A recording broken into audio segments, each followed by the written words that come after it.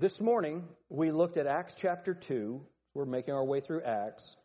And the Bible says, "And they that gladly received his word were baptized. And there were added unto them, unto the church, 3,000 souls." So, there were added unto them 3,000 souls. So, they that gladly received his word were baptized.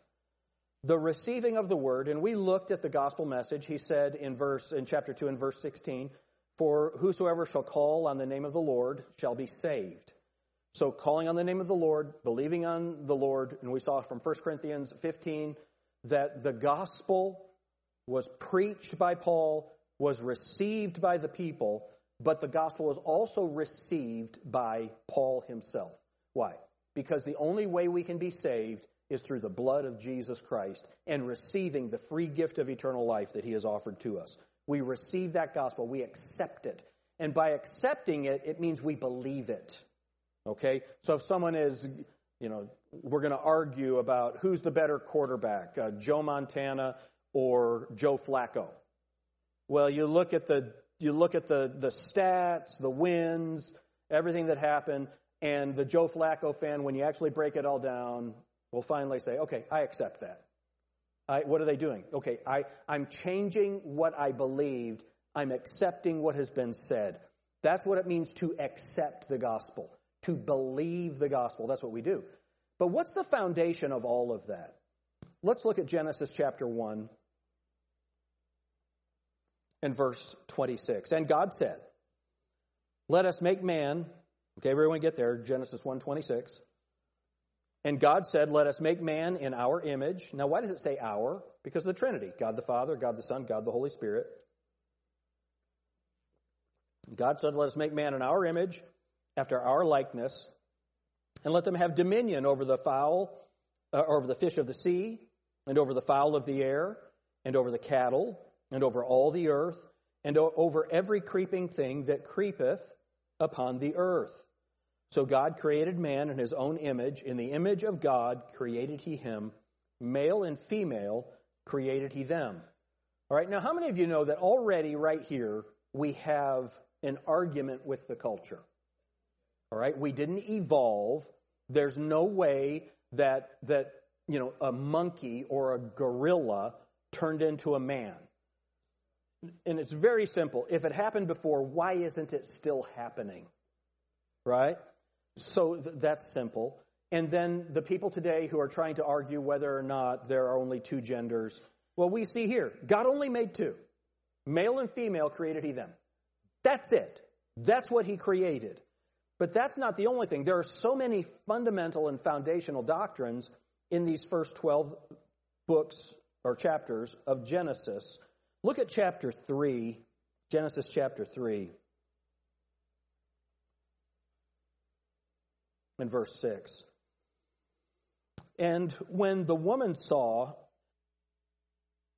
that the tree was good for food, and that it was pleasant to the eyes, and a tree to be desired to make one wise, she took of the fruit thereof and did eat, and gave also unto her husband with her, and he did eat.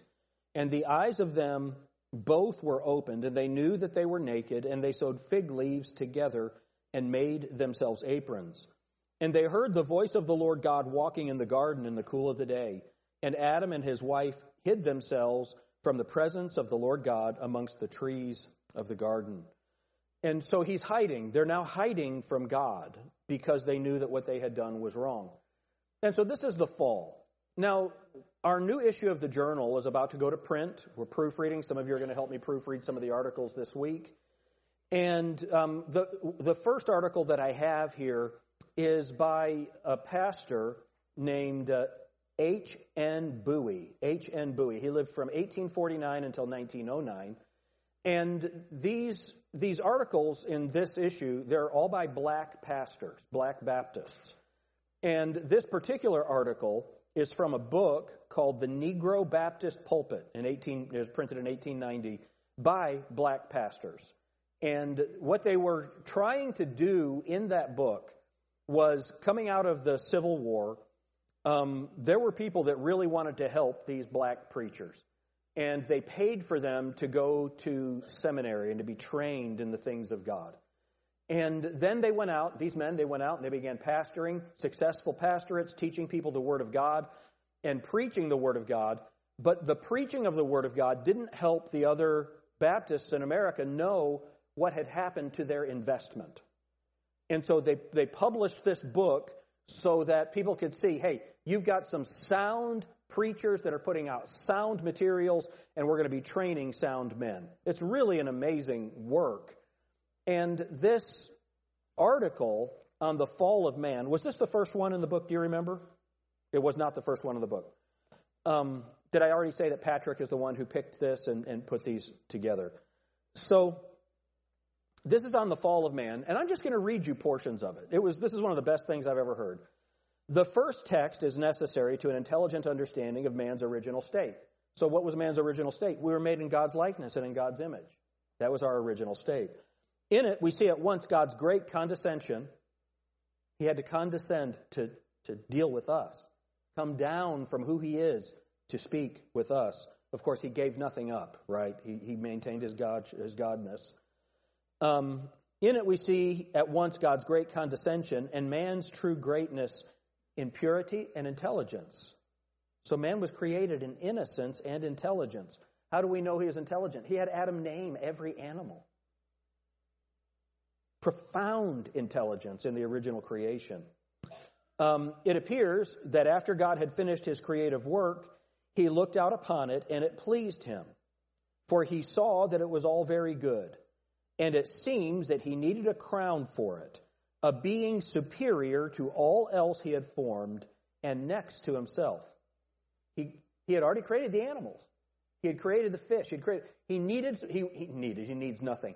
He wanted something superior to all the rest, and he created a man a little lower than the angels. Amazing, amazing. Under him, under God, man was to rule the world of nature according to the laws he laid down. Thus, he determined to make him in his own image. Now, this is so important. After his own likeness. Listen to this. Man's uprightness was physical, intellectual, and moral. So, his physical body would not die. How about that? He was morally upright. And he was intellectual.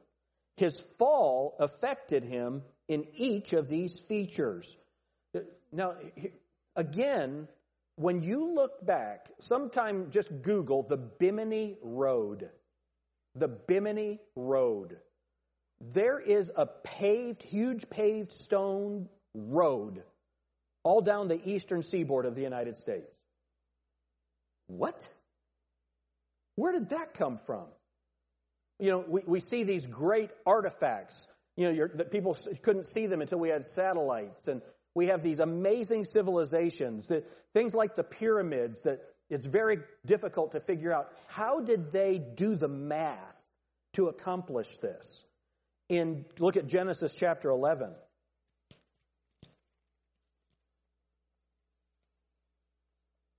Verse 1. And the whole earth was of one language and of one speech. And it came to pass as they journeyed from the east that they found a plain in the land of Shinar, and they dwelt there. Now, if you have not marked the land of Shinar, you got to look that up every place in your Bible. When the Antichrist sets up his own image, you know where he sets that up? The plain of Shinar. All right? So it's this spot right here. And they said one to another, let us make brick and burn them thoroughly. And they had brick for stone and slime had they for mortar. And they said, let us build us a city and a tower whose top may reach unto heaven. And let us make us a name, lest we be scattered abroad upon the face of the whole earth. And the Lord came down to see the city and the tower which the children of men builded. And the Lord said, behold, the people is one, and they have all one language. And this they begin to do. And now, look at what it says. Nothing will be restrained from them which they have imagined to do.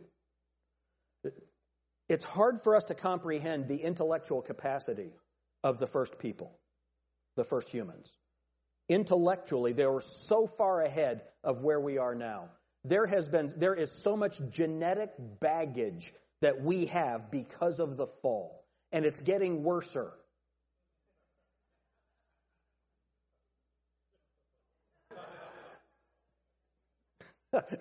Corey just waves at me. It is. Everyone will tell you, anybody who knows anything about it, the IQ is going down. It used to be amazing to know what these people could do intellectually. So, back to the article. Man's uprightness was physical, intellectual, and moral. His fall affected him in each of these features, right from the hand of the infinitely good and pure and holy God. It was impossible for Adam to be other than a holy, righteous, and pure man. However the fall may perplex us, both in its cause and results, one thing is sure, and that is that Adam was made in the image and likeness of God. Created in holiness, under the law of his Maker, he enjoyed unhindered communion with God. He was sinless. He was completely innocent. Adam and Eve had that kind of interaction with God. Now, this is the part that I really liked. Adam did not have a sinful nature, and hence no tendencies to sin. How many of you wish that was you? Remember the song, "Prone to wander, Lord, I feel it, prone to leave the God I love." He had the ability to sin, which necessarily followed the high and exalted gift of free moral agency. So God gave us free moral agency. And then he points out a passage of Scripture. This is where I was talking about it in Sunday school this morning. These guys had biblical knowledge. So in the 1800s, before computers, so far beyond what even pastors have. Today, many, me obviously, because I'm going to show you something that I had never noticed before. Look at, keep Genesis. You'll be able to find Genesis again. Look at Ecclesiastes chapter 7. Psalms, Proverbs, Ecclesiastes. Heard a preacher call it Ecclesiastics. He had a misprint in his Bible or something. Look at Ecclesiastes chapter 7.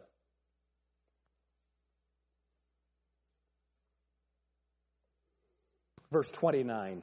Ecclesiastes 7 and verse 29. Lo, this only have I found, that God hath made man upright, but they have sought out many inventions. God made man upright, but they have sought out many inventions. But you know what? That is going to take care of the Calvinist. Because the Calvinist, Arthur Pink, he said that Adam had no choice but to eat the fruit. God had ordained it. He had to eat it. Folks, that's blasphemy.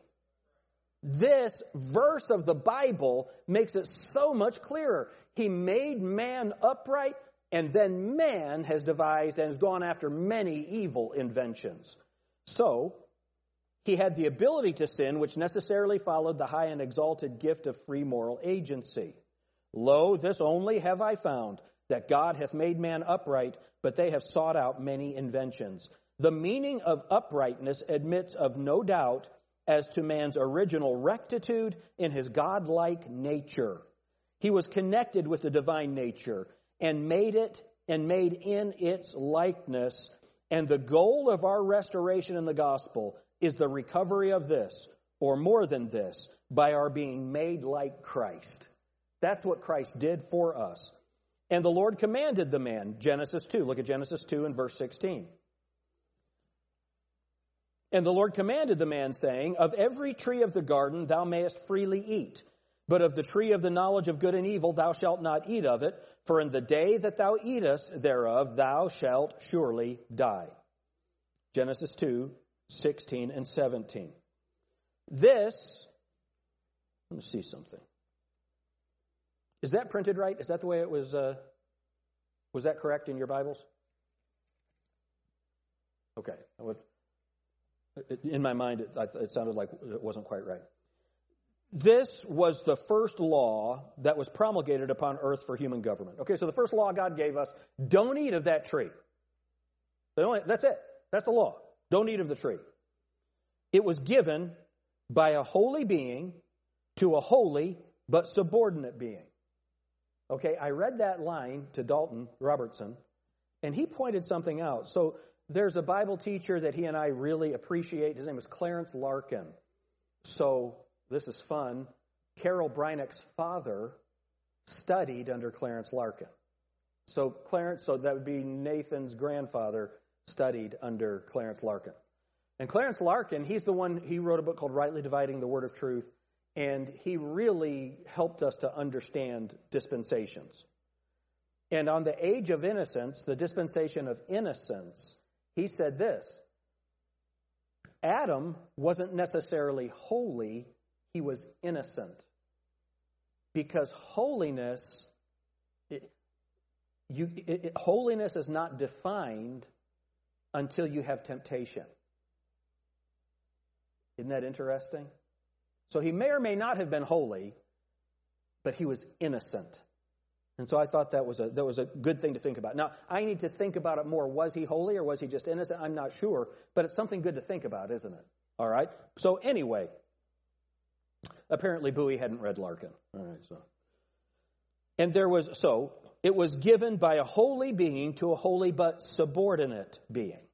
And there was nothing in it opposed to Adam's nature. So this command, don't eat of the tree, there was nothing in that command opposed to Adam's nature, so that there was every reason why he should and could have obeyed it.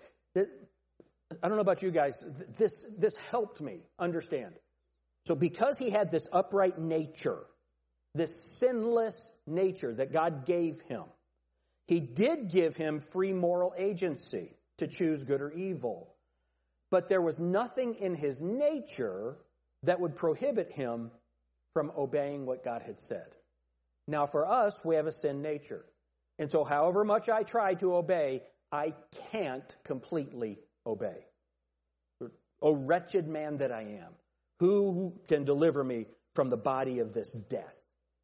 Right? Adam didn't have that problem. He gave that problem to us. So I love that statement. There was nothing in the command opposed to Adam's nature, so that there was every reason why he should and could have obeyed it. It was a just law from a holy God to a godlike man who had not only never committed sin, but who had no sinful proclivities. By voluntary transgression, Adam fell from that holy and happy state. This was a mighty fall in which all Adam's descendants participated to the extent of becoming inheritors of a depraved nature from which nothing can deliver them save the atoning work of Jesus Christ. You guys aren't nearly as excited about this as I am. It's hard to listen to something other than read it. Man, I love it. I love it. He said this. I'll skip through some of it for you. Wherefore, as by one man sin entered into the world, and death by sin, and so death passed upon all men, for that all have sinned. Romans 5:12. Whatever was Adam's trouble is ours today, until we accept Jesus as our Savior and become restored to that image which we lost in Adam's fall. In him we lost all, but in Christ we gain all. Here is a meaningful contrast between Adam and Christ in relation to the tempter. Okay, now listen to this. I'll just stop here in a minute. But in relation to the tempter, whose power both were subjected. Okay, both were subjected to the tempter, Jesus and Adam. Adam ruined us by yielding, and Jesus opened the way to our healing and redemption by not yielding. Isn't that a good statement? Man, I like it. All right, so we inherited our sinful nature from our father Adam, for we sin today very much as he did. Listen to this. He put his wife, coupled with his own desire for self-gratification, before his God. Remember what the Bible says in 1 Timothy 2. It says that for Adam was not deceived, but the woman was deceived, being in the transgression. Adam took the fruit not because he was deceived. He didn't want to lose his wife. He went with his wife. He put his wife before God. And the result of that was the fall of the human race. Wow. Let me read the statement again. He put his wife, coupled with his own desire for self-gratification, before his God. This we do now almost daily, by putting some earthly object first in our affections, thus giving it God's place. God is no more pleased with such conduct now than he was in Adam's day, nor is the penalty any less in our case than in his. Indeed, we are suffering until today the spiritual death of separation from the great source of life, and must continue to suffer until we become heirs of the new life in Jesus Christ. Now listen, our sinful natures are too deeply depraved to be changed by anything except the power of God through regeneration. Because the carnal mind is enmity against God, for it is not subject to the law of God, neither indeed can be. Romans 8:7. How about that? In our fallen state, outside of the Holy Spirit, we cannot offer anything acceptable. There is no saving power in us. Jesus alone is our Savior, and all are alike. There is none that understandeth. There's none that seeketh after God. They are all gone out of the way. They are all together become unprofitable. There is none that doeth good, no, not one. And the way of peace have they not known. There is no fear of God before their eyes. That's Romans 3. That's verses 11, 12, 17, and 18. When you put it all together like that, what a statement. And so, this is good. We had our conversation in the lust of the flesh. Now we are quickened into life by the Holy Spirit of God. And we know the difference between then and now. Then we were strangers and foreigners. Now we are of the household of faith, having been made nigh by the precious blood of Christ. Then we had the spirit of bondage again to fear. Now we have the spirit of adoption, whereby we cry, Abba, Father. And so, Eden is revenged by Calvary. Isn't that good? Now here, I'm done. But here's the thing that is so amazing about this. Now, obviously, he's much more eloquent than I am. But doesn't this just sound like something that was preached in the pulpit at Grace Baptist Church? So here we have this is 180 years ago. Something like that when this was written, 150 years ago. The message hasn't changed, folks. The message has not changed.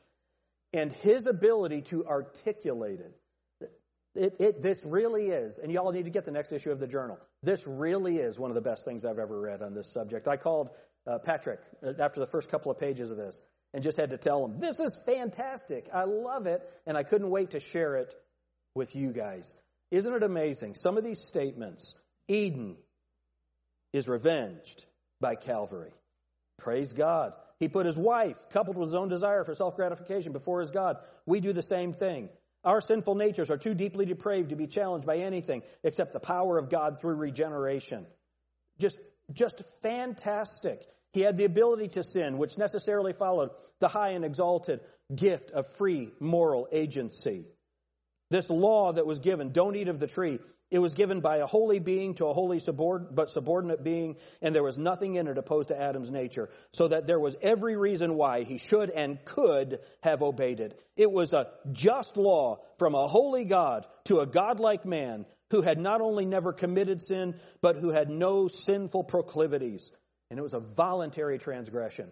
That's what the fall is all about. That's why Peter preached, you must receive the gospel. And they did. Amen? Amen. Let's all stand together.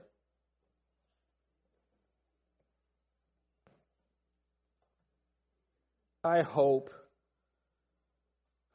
know it's hard on a Sunday evening. You've already been through some very heavy teaching up there. Others of you work so hard.